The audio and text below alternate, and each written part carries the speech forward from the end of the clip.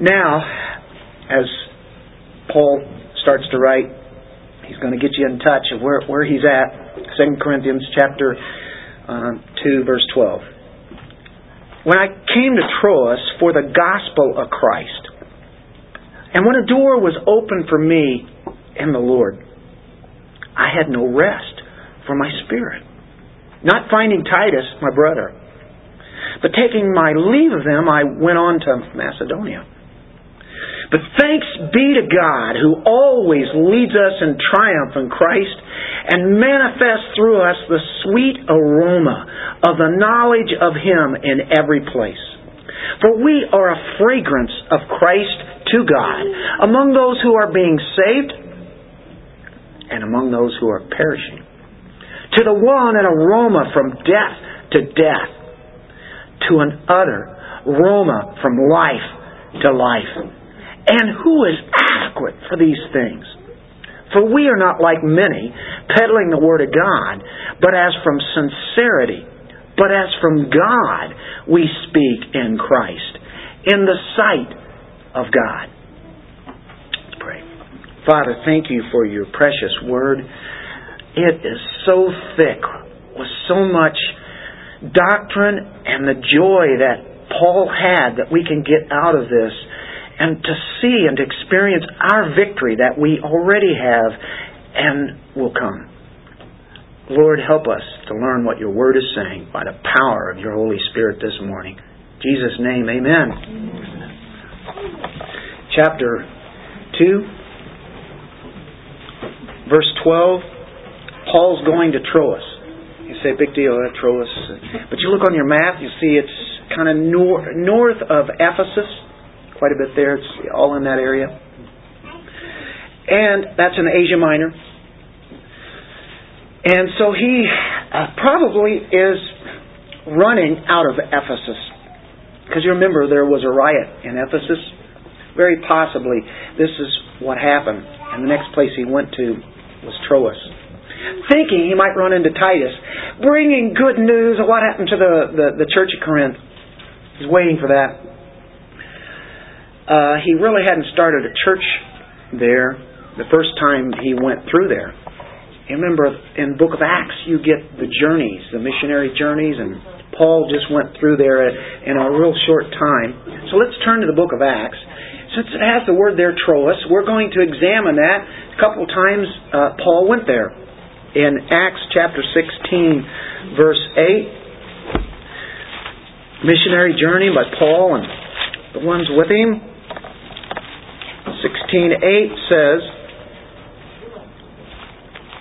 and passing by Mysia, they came down to Troas. There's our city that he's going to. A vision appeared to Paul in the night, a man of Macedonia. And that's in our text today too. So you have Troas and then you have Macedonia. He was standing and appealing to him and saying, come over to Macedonia and help us. When he had seen the vision, immediately we sought to go into Macedonia, concluding that God had called us to preach the gospel to them. And there in Macedonia, of course, you have the Philippian church there. Of course, that's where he and Barnabas were jailed, if you remember. And then the Philippian jailer gets saved, and then other people get saved. And so that's what is going on there. And then he later goes to Thessalonica. And, of course, you remember the Bereans. That's what all had happened before. Well, here he's going to Troas again as we look in chapter 20, verse 6 through 12. Just the second time that he's there. It says, we sailed from Philippi after the days of unleavened bread, came to them at Troas. There's our city there. Within 5 days, and there we stayed 7 days. On the first day of the week, when we were gathered together to break bread, Paul began talking to them, intending to leave the next day, and prolonged his message until midnight. Oh, man, he extended it for hours. And there were many lamps in the upper room where we were gathered together. And there was a young man named Eutychus. Remember this one? We're just going to throw this story in for just a bonus. This is a great one. It always brings humor. But it's a serious thing. We're talking about a guy dies here. He's sitting on the windowsill, sinking into a deep sleep. And as Paul kept on talking, he was overcome by sleep and fell down from the third floor and was picked up dead. But Paul went down, fell upon him, and after embracing him, he said, "Do not be troubled, for his life is in him." When he had gone back up and had broken the bread and eaten, just took the Lord's Supper then, he talked with them a long while.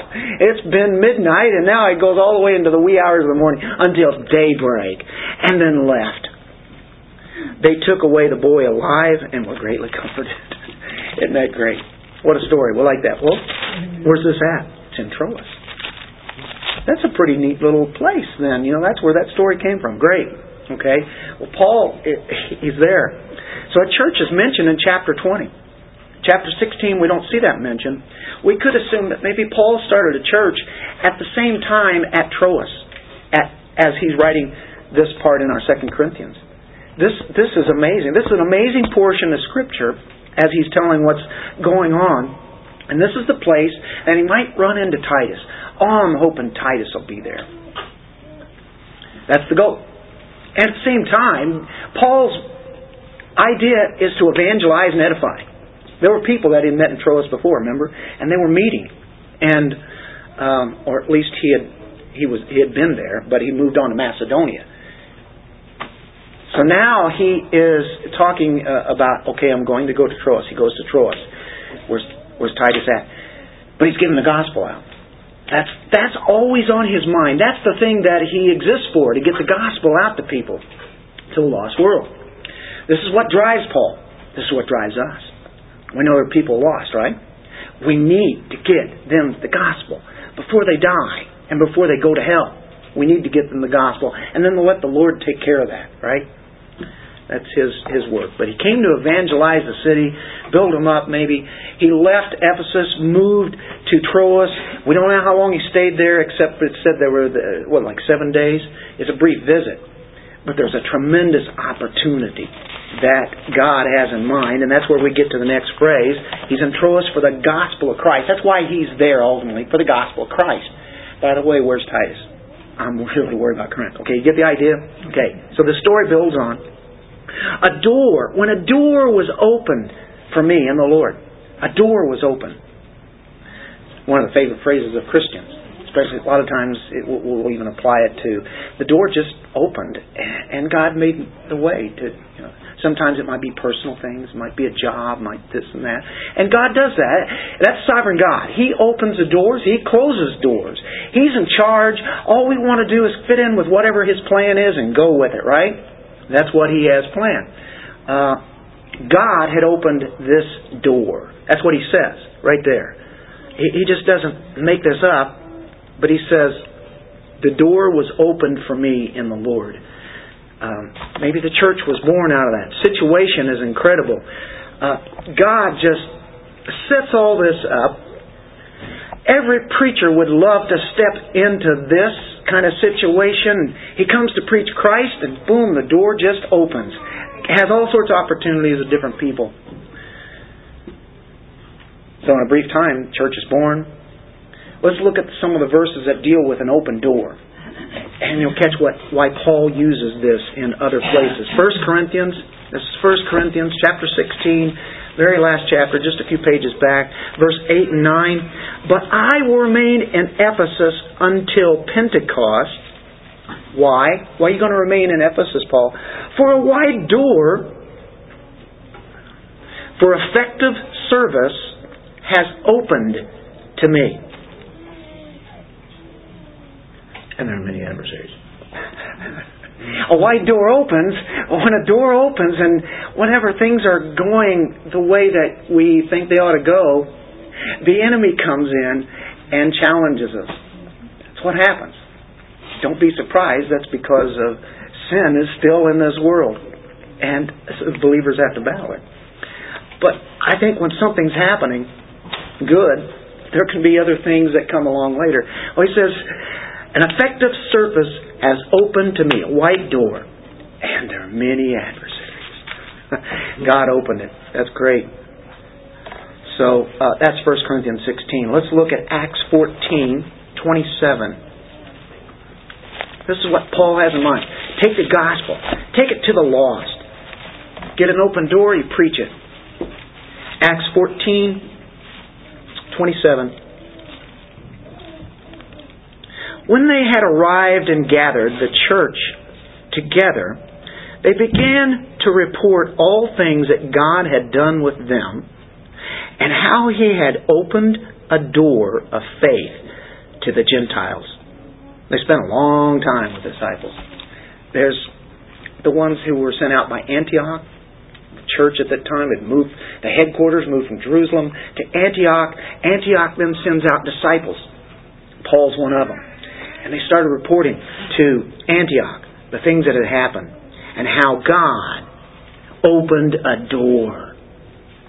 See, it's always about God. Said, hey, we did this, we did that. No, Paul says, God did this. He opened the door. God always gets the glory, doesn't He? Colossians chapter 4, verse 3. One more time that this is mentioned. I like open doors, don't you? And in fact, there are churches called the Open Door. Colossians chapter 4, verse 3. Praying at the same time for us is what pray for us. Why? Paul says, hey, listen, I'm in jail. Would you pray that God would get me out of jail? You don't ever see that. Paul is always being persecuted.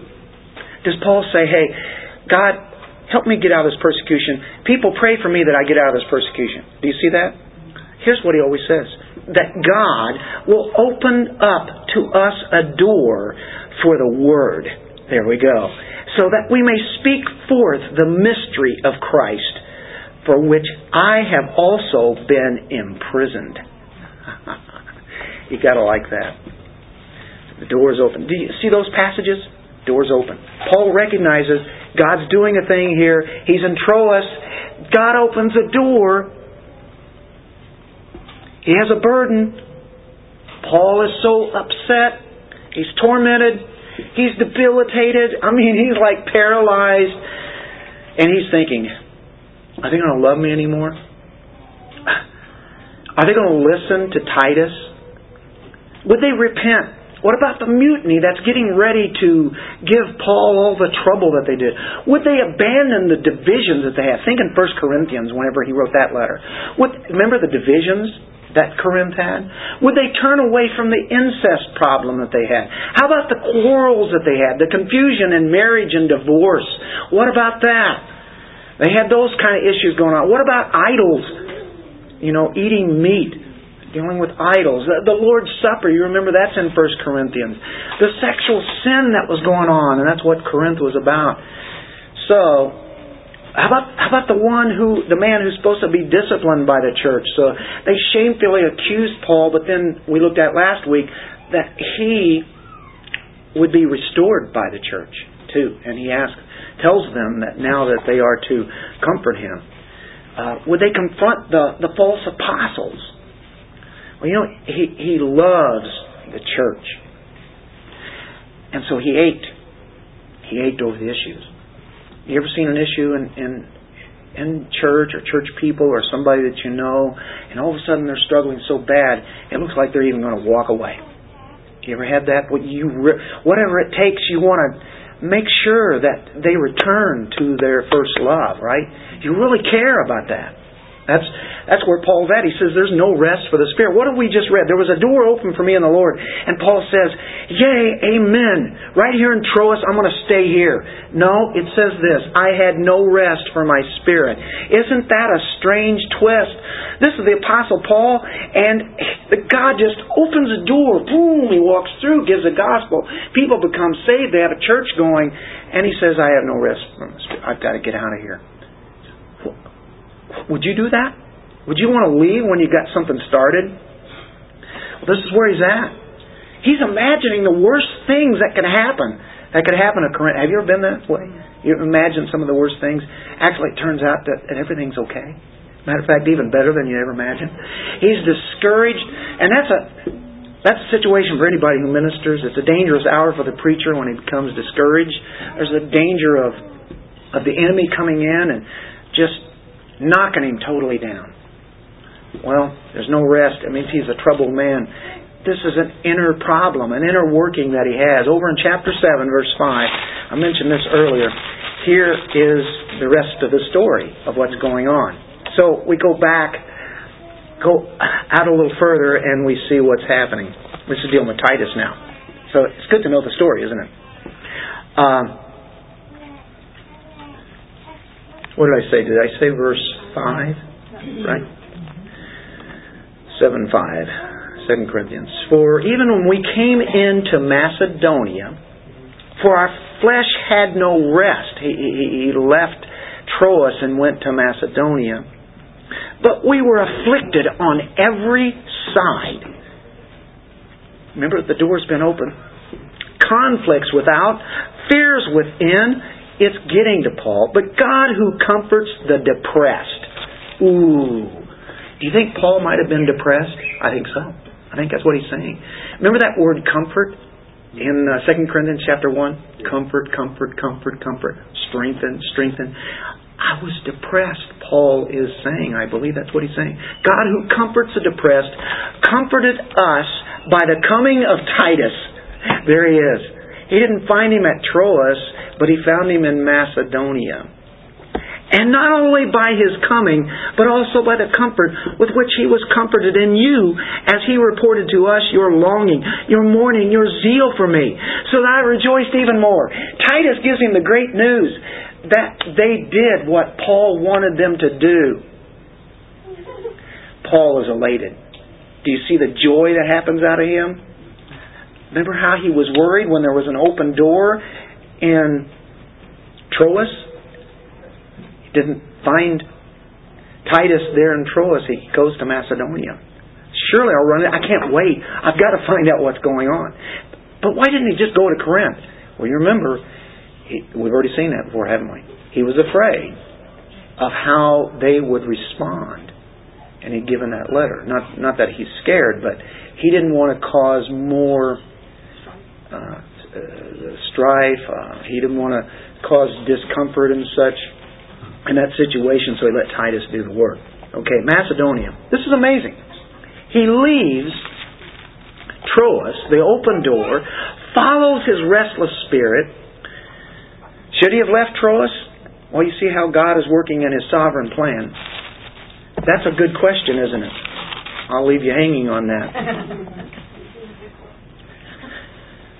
Should we leave whenever we have an open door? I'll leave that open to you. This is why this is an amazing portion of Scripture that we're getting ready to get into. I hope you get blessed as I did. As I read through this week and all through the week, and then it just culminated in thinking what this means when you go from verse 14 through the end of the chapter. Are you ready? Hang on. This is incredible. Wide open door. No heart to preach. Accusations against himself. Things like that can magnify in our own minds and our own hearts, and we take something that seems so big, and to eternity, it really means nothing. Take something so big, and you know what? God is amazing. He can take that. He can take broken people and mend them back up again. And that's what He's doing. He's doing constantly. He could have become bitter. Paul could have become discontent, even angry. He could have drifted. No heart for the ministry. I'm done. Right? Could have done that. You read that verse 12 and 13. Do you know what? He finds Titus. Gets the news. He's relieved. He's elated. Now we go into part 2. How did Paul deal with his discouragement? This is an exhilarating victory in Christ as we read there. But thanks be to God. You can say, oh, Paul, why did you leave? The door was open. Why you leave? And he says, but thanks be to God who always leads us in triumph. He started by giving thanks to the Lord. Thank you, Lord. You are a great God. You are awesome indeed in all the things you do. Lord, I don't know what's going on around me right now, and I don't like it. This is a terrible test, but I know who you are. Thank you for putting me even here where I'm at. Because I know you're going to deal with it in my life. Paul knows that. He knows God. That's the idea. That's why we're here. we're here to know God better. When you love somebody, you want to know everything that you can about them. You ask them questions and you volunteer. Hey, here's where I came from. Here's what God did with me here. You know, that's pure fellowship, isn't it? Well, he says this. He always leads us in triumph in Christ. But thanks be to God. Who's the one who leads us? God leads us. God. Well, that's easy. Well, why don't we remember that all the time? God is leading us. Doesn't look at his circumstances. He looks to God. Sorrow, anguish, the tears. What caused him to be thankful? Triumph. Triumph in Christ. Triumph. Okay, you ready? We're going to go back and get a little bit of culture here that Paul is using that the people would have known. When you interpret Scripture, that's one of the rules of hermeneutics. That's right. What about the culture? You know, we look in here, we look at the language, we try to understand some Greek, who he's writing to, why he's writing about, and as we've built upon this for weeks now, we see this in how it culminates in what he's doing. The word for triumph there is triumbulo, and it means to lead in triumphal procession. It's what God does. He leads us in a triumphal procession. Now this refers to what a Roman general does when he leads the captives in a parade. And ultimately it's probably going to mean death or imprisonment to those that he's leading in this parade. If we look in Colossians 2:15, this will help. Colossians 2:15, speaking about Christ at the cross, and then he resurrected, of course. 2:15, it says, when he had, at the end of verse 14, it says, he has taken it out of the way, the certificate of debt, having nailed it to the cross, when he had disarmed the rulers and authorities. He made a public display of them, having triumphed over them through him. Christ beat the devil and death, Hades, everything that is against God. Sin, he beat it all. And it was like he laughed in Satan's face as he ascended. In that sense there.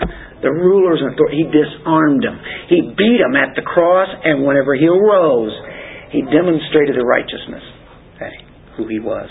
What a powerful thing to do, right? He beat the enemy.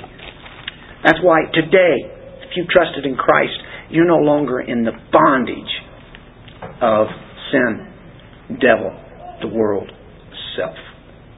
You've been set free. So Paul really picks up on this. These people that he's writing to, Corinthians, would have known. They knew about the Roman triumphs. They would have what we would call a parade. They'd have the honored guest as the feature person, the honored character, that would be the general. There were certain requirements that had to be met for this general to be given quite the parade that he gets.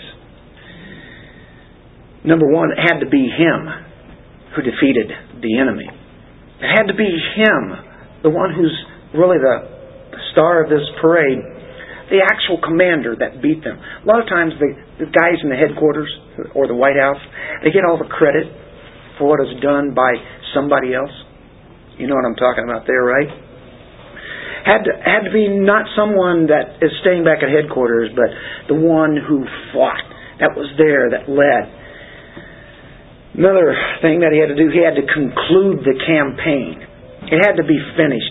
Sometimes when you hear about a war, things are still going on, and it takes months and such. No, this thing had to be finished.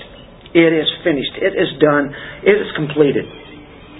Number 3, there had to be at least 5,000 of the enemies that are fallen. 5,000 in that campaign that are fallen while this war and this battle is over.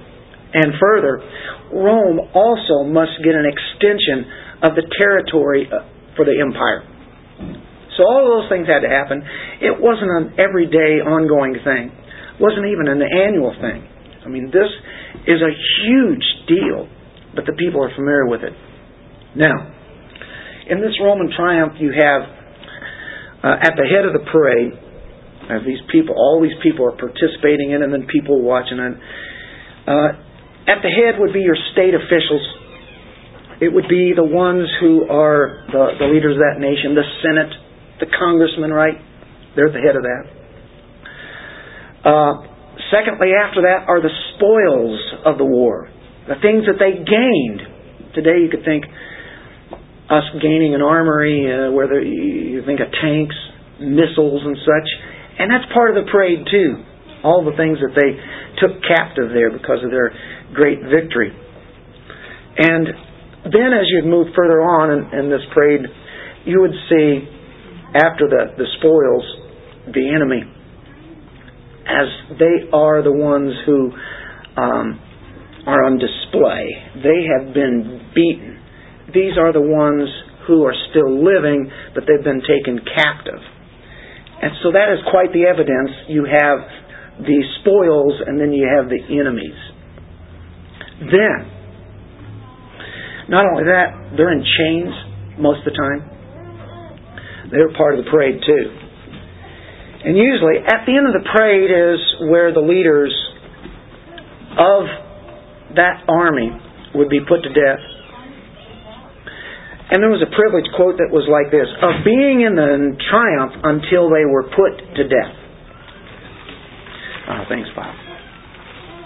Matter of fact, this is a good time for a break. I think my voice is going. I think that's an indication.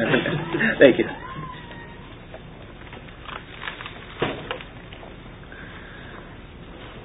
What do you have next? Well, you have the religious people. It would be the priest. The priests are involved in this. Of course, in Rome, they had all sorts of religions. And the priest would be carrying the censers, incense. If you've ever been to a Catholic Mass or such, they'll have those censers. And I used to go, what is that? And it just fills the whole room up. And you see the smoke and wow, this is really strange. Back in the 60s, they used to do that was to cover up the dope and everything that was going on, But anyway, the priest with their incense, and that's a part of it. And then following at the end of this parade, there would be the general. The general is the last one. Magnificent. He has a chariot, 4 horses. The crown of Jupiter on his head. Purple tunic. It's embroidered with gold, palm leaves. Everybody can see it. Glistening in the sun. This is an incredible view. Purple toga over it. And it's marked out with golden stars. And in his hand he has an ivory scepter. Some of this almost makes you think of Revelation, where you have chapter 1, Revelation of Christ. Only this is in the unbiblical way.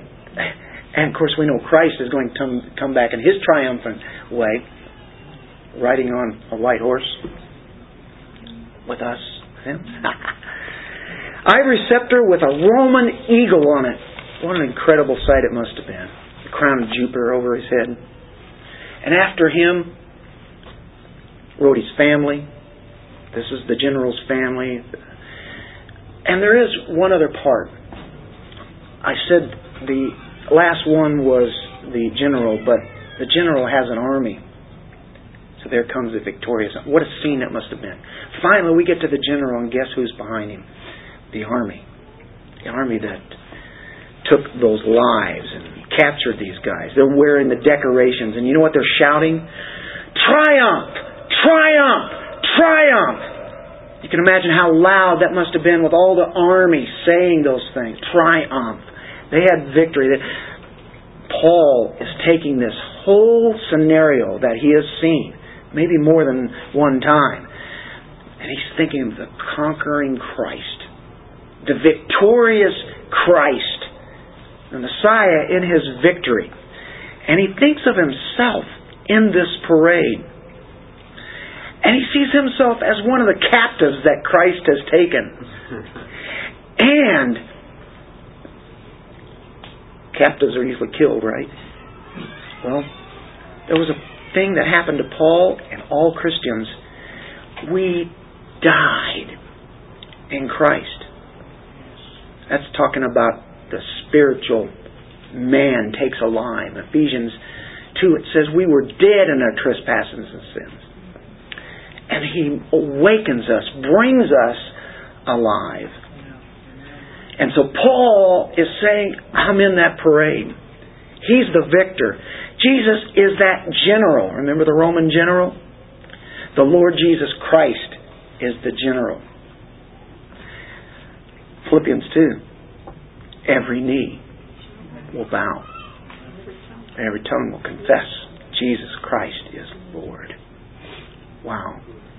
What a common figure that Paul takes and to have such a powerful meaning as he brings in what this is all about. Yeah, here's what the world does, but I want to tell you who the real victor is.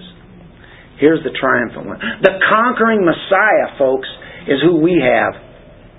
You in that army? He's the representative of the very people of God. He represents us. He is the head of the church. And so all those things come to mind. Paul is thinking, in verses 12 and 13, and he comes to verse 14. I praise to God who leads us in the triumph of Christ. The meaning of triumph to Christians, let's look at it. Romans 16:20. Here's the meaning to us. Let's get the spiritual aspect. We know what happened in the Roman world. Well, here's something much better and lasting. This is it. Romans 16:20. The God of peace will soon crush Satan under your feet. The grace of our Lord Jesus be with you. The God of peace will soon crush Satan. You say, well, I thought He beat Him at the cross. He did. He's going to come back to claim this, though. He roars about like a lion right now. He is wide open, deceiving the nations at this time. Is he not? Is it happening? And he says, okay, it doesn't look like Satan's beaten. He was at the cross. And that's why we now are Christians. But eventually there will be the eternal punishment of Satan, where he will not tempt anyone anymore. Isn't that great news? He'll crush him, just like Genesis 3 said after the first sin. How about Hebrews 2:14? Look at the victory that happened because of Christ. It defeats all the wicked and evil things that's going on in the world today, that's deceiving people. Hebrews 2:14. Therefore, since the children share in flesh and blood, physically, He Himself likewise also partook of the same. He became like us, Philippians 2, that through death He might render powerless him who had the power of death. Who's that? It says right there, that is the devil. He renders him powerless.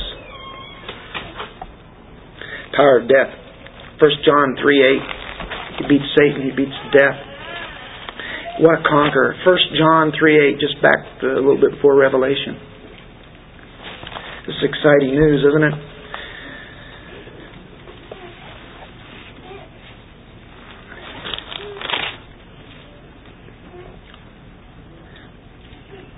The one who practices sin, that's just constant, going on, he's an unbeliever. The one who practices, if you practice sin, we all sin, but a practice is an ongoing, constant, never really repenting of it. The one who practices sin is of the devil. What happens to the devil? For the devil has sinned from the beginning. The Son of God appeared for this purpose. Why? To destroy the works of the devil. Isn't that good? Isn't that good to know? Look in Colossians 2:15.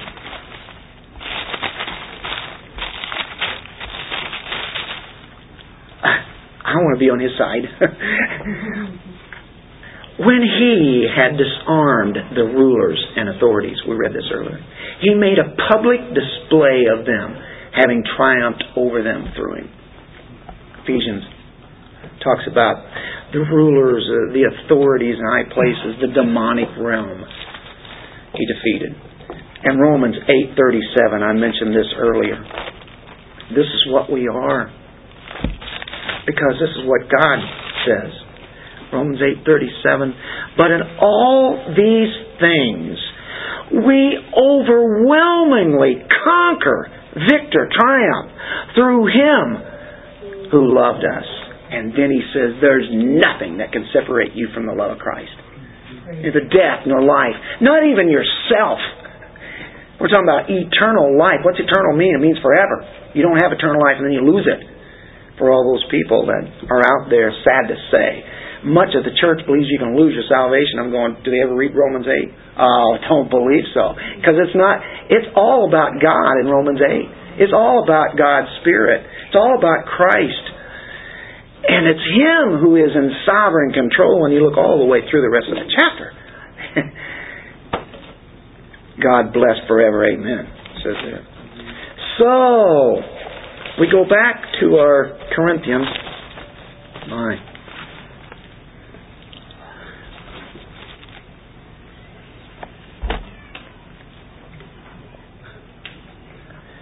Thanks be to God who always leads us in triumph in Christ and manifests through us the sweet aroma of the knowledge of Him in every place. You remember the censers that the priests would have? And they would have that, and then there would be roses and flowers, and they would be stamped on by the horses and everything going through there. It would create a very significant aroma. Quite the fragrance that came around whenever that triumph happened. And He's saying that through Christ, the sweet aroma comes out of us. Now, isn't that incredible? The incense will be going up in the air, the censers and all that. Here it is. I think it's obvious that Paul is thinking that the triumph in Christ, the aroma, is the true knowledge of Christ. And of course, it means everything about Christ. But what was it that Paul preached when he came to Corinth? I knew nothing.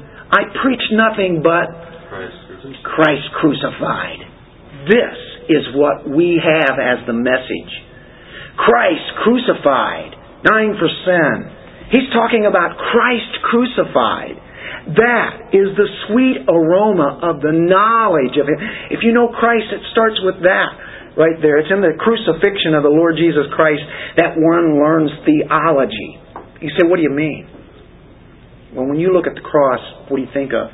You think of not only what He did, but what happened to you. What were you before? You were dead in your sins. He took those sins. Man by nature is depraved. He's wicked. We need to get a proper picture. And when we look at the cross of Christ, we get the proper picture of us.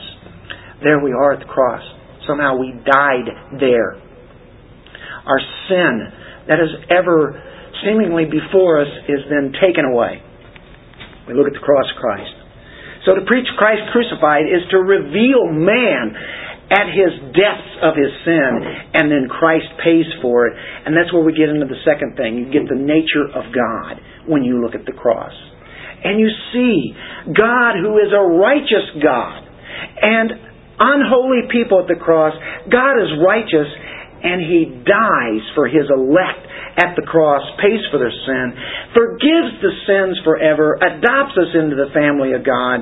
It's the sacrifice of Christ. You look at the cross, sin has to be paid for. And if it's paid for, then it doesn't have to be paid for again. It's paid once for all. Jesus dies for sinners. He pays for the sinners. And we find significant revelation concerning the nature of God at the cross. The nature of man at the cross. Do you see that? There's the knowledge of Him. We carry this fragrance to other people. It's the gospel. It starts with the death of Christ. And why did He have to die? Because we broke the law in every aspect. The law is broken. And so we think that's an amazing thing. Romans 10:14 and 15 talks about they have to hear the good news. And how are they going to hear the good news unless there's a preacher sent? And that's what God does. And of course, we're all to minister that message. Another picture here is the fragrance of Christ found in verse 15. For we are a fragrance of Christ to God. We are a fragrance. Sacrificial offering. A sweet fragrance before God. It can take you all the way back to Leviticus and the fragrance that would go up to God whenever there was a sweet smelling aroma. God would be pleased with that sacrifice. Why? Because Moses, in his law, was looking forward to the time when Christ would make that complete. This was just a picture at that time. And it's to God, by the way. A fragrance of Christ. It starts with God. It's going to be a fragrance to people who are the ones who are perishing. And it's going to be a fragrance to believers. One or the other. That's what he's saying. But first of all, it's to God. God is pleased with the sacrifice of Christ. God was pleased, as it says in Isaiah 53, to crush Him, His only Son. Why? Because it's what He demanded. And there wasn't any of us that could step up to the plate and be righteous and die for all the people. He has to be the man God. This is quite an explanation of Ephesians 5:2. Christ loved us and gave Himself up for us for a fragrant offering and sacrifice to God. A fragrant offering.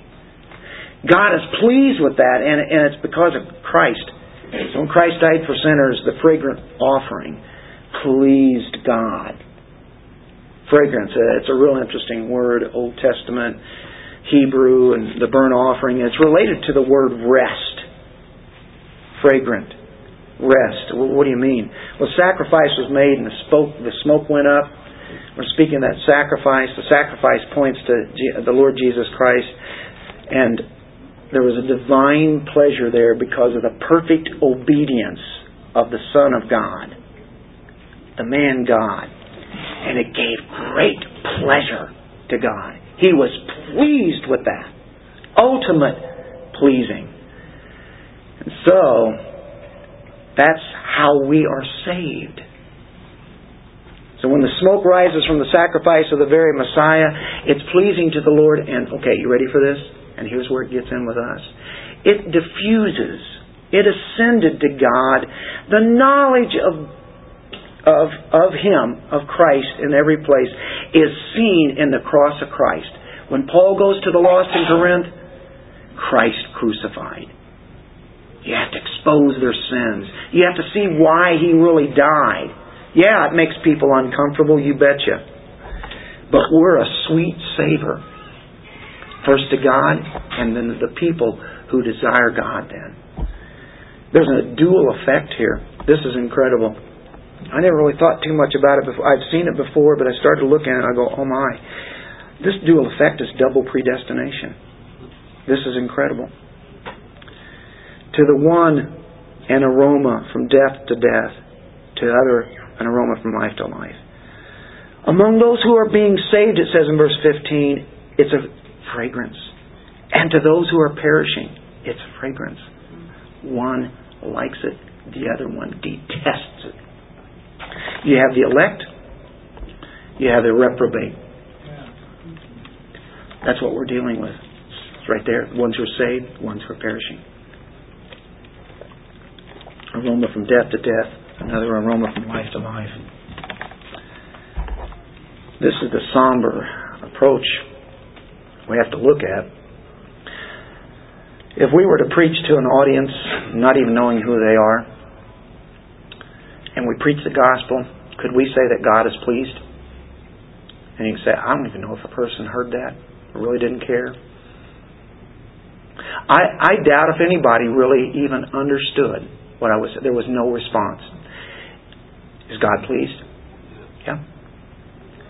Because His gospel is preached. Every time it is, it's like a sweet smelling aroma. It's a fragrance that goes to God because it's His truth.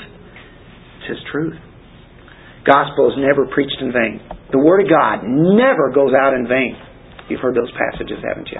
It always is in accordance with His purpose. It's not by accident when you tell the gospel. Somebody trust in Christ at that point, or another person completely just makes fun of it. Christ is the Savior of sinners. And people need to seek Him because of that gospel that's been presented. It's by God's grace that they too can know the knowledge of the Lord Jesus Christ, and it starts with the cross. Even when you're rejected, when you preach the gospel, when you feel you have made no impression whatsoever, it's just like the parable of the sower. Don't have enough time to go through that. The sower, seed, 4 different soils. Only one was good at the end. And he heard the word and he understood it. He acted upon it. That is the one who is being saved. That is the aroma of life. Life to life. Those who are being saved smell the death of Christ through us. We are the censors of this fragrance. The same sun that brings life to some branches can also bring death to others. The same sun that melts the butter hardens the clay. Same sun does that. Smelling Christ, an aroma. The ones who believe it, they love it. They receive Him. They embrace Him. They treasure Him forever. That's what life is about, is Jesus Christ. Others say, I didn't understand a thing, and it's just as boring as can be, and I have no interest in this whatsoever. You Christians are stupid. You're fools. That's the reprobate. In other words, some people smell the sacrificial love of Christ and the life of one who brings the gospel, and they smell death. They hear the gospel. There's no hope in that. There's no future in that. There's no joy in that. And it leads to death. That's the heartbreaking side of evangelism and missions. Because most people won't accept it. I mean, they do not want to trust in that message. These are the people who don't believe. They don't see Christ as precious. Do you get that?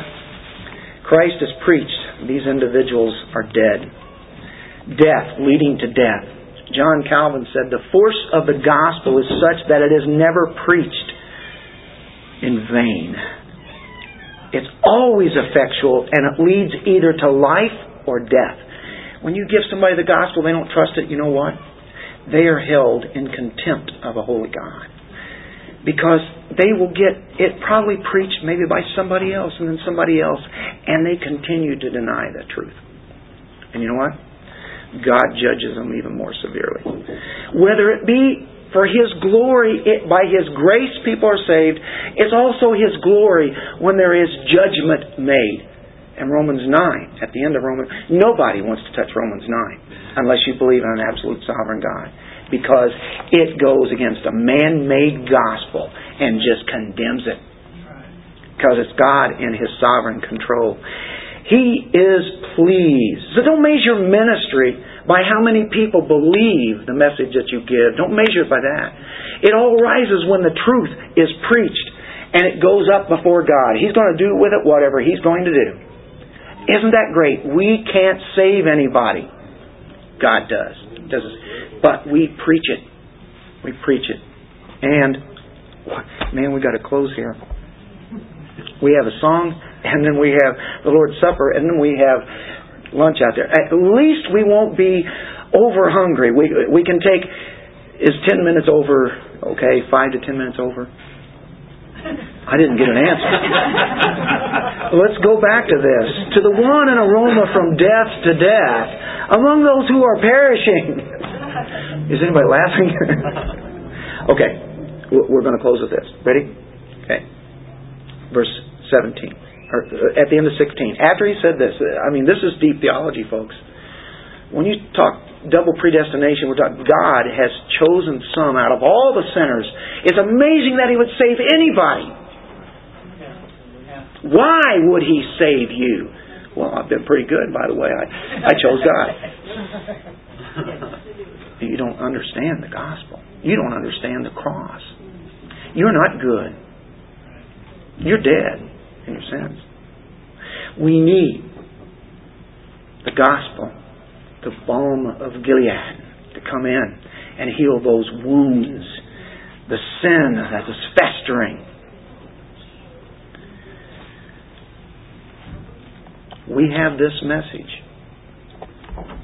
And all who hear it are to trust it.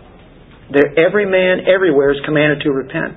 But at the same time, God has taken some out of a long train of people for thousands of years now, and He picks some to be with Him for eternity. And He doesn't pick it on the basis of how smart they are to choose God. He bases it on what He already started for the foundation of the world, who He chose to be in fellowship with Him. That's the gospel. And it starts right before the scripture of Genesis. And you say, my, this is awful deep.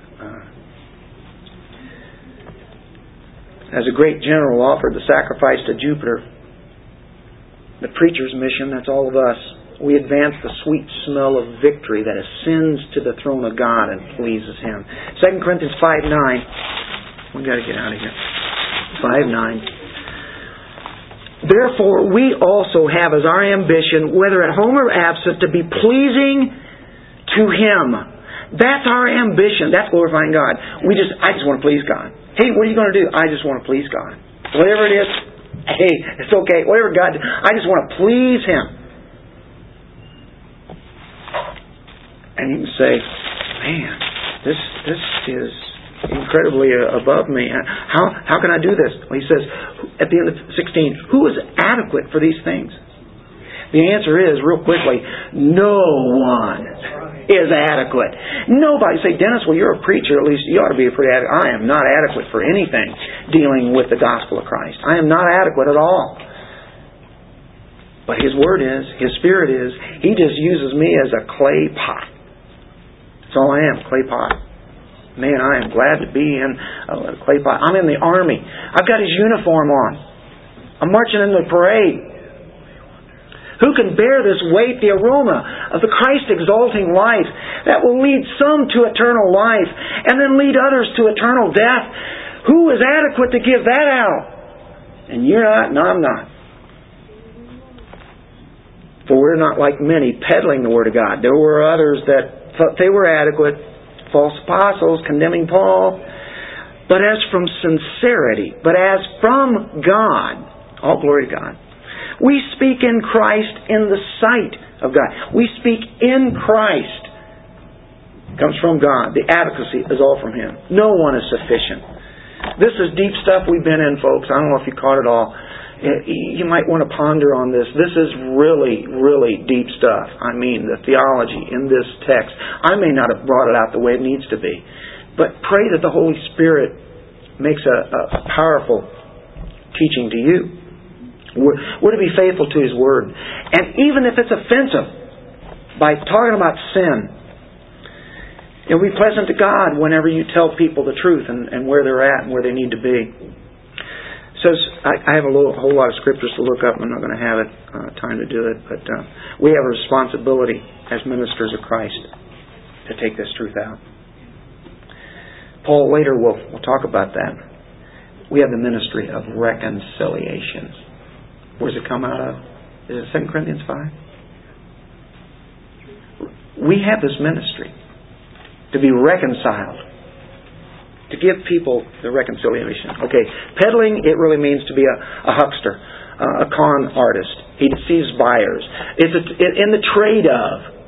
It means to adulterate, to get something out of cheap gain. It's to take something and it's pure, and then somebody adds water to it. And now all of a sudden you have something that's less than that. It's to trick people. Plato used it of hawkers. They hawked their goods. And then Paul says, well, we don't peddle the Word of God, but it's from sincerity. And the word there is elochroneia. Chroneia, dealing with judging.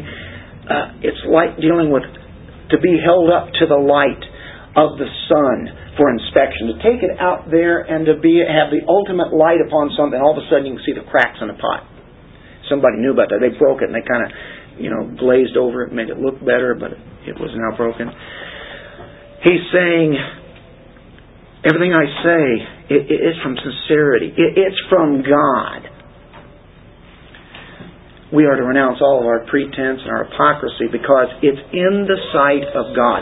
Does that mellow things down to that? In the sight of God. Everything you do, when you give the gospel out, God's watching. I'm going to finish it off with this. Ready? Hold on. You have the privilege of being associated with the King of Kings. You have the privilege of having a promised triumph. You have the privilege of influencing men for eternity as the sweet aroma, a fragrance of Christ goes up to the Lord. Whether life unto life or death unto death. And you have the tremendous privilege of pleasing God. And you have the great privilege of power, as it says here in 17. That's from God. You're not adequate, but it sure comes from God in proclaiming the truth. And that ought to be enough to end our depression, our discouragement, and all those low-down things that want to take us down. And Paul says, but thanks be to God who always leads us in triumph in Christ. Let's pray. Father, we thank You. Your Word is precious. It's holy. It's true. Everything we have said as we've looked in Your Word here is to be taken in light of what Christ has done for us. And that we would desire to triumph in joy, giving this message that arises up to the heavens, and God is pleased. Thank You for this day and all the joys that we have, and extending this on out as we continue in our worship and the Lord's Supper and then the lunch that we have. Thank You, Lord, so much for these people to have this day of worship. And it's all sitting at Your feet as You teach us from Your Word. Amen. Amen.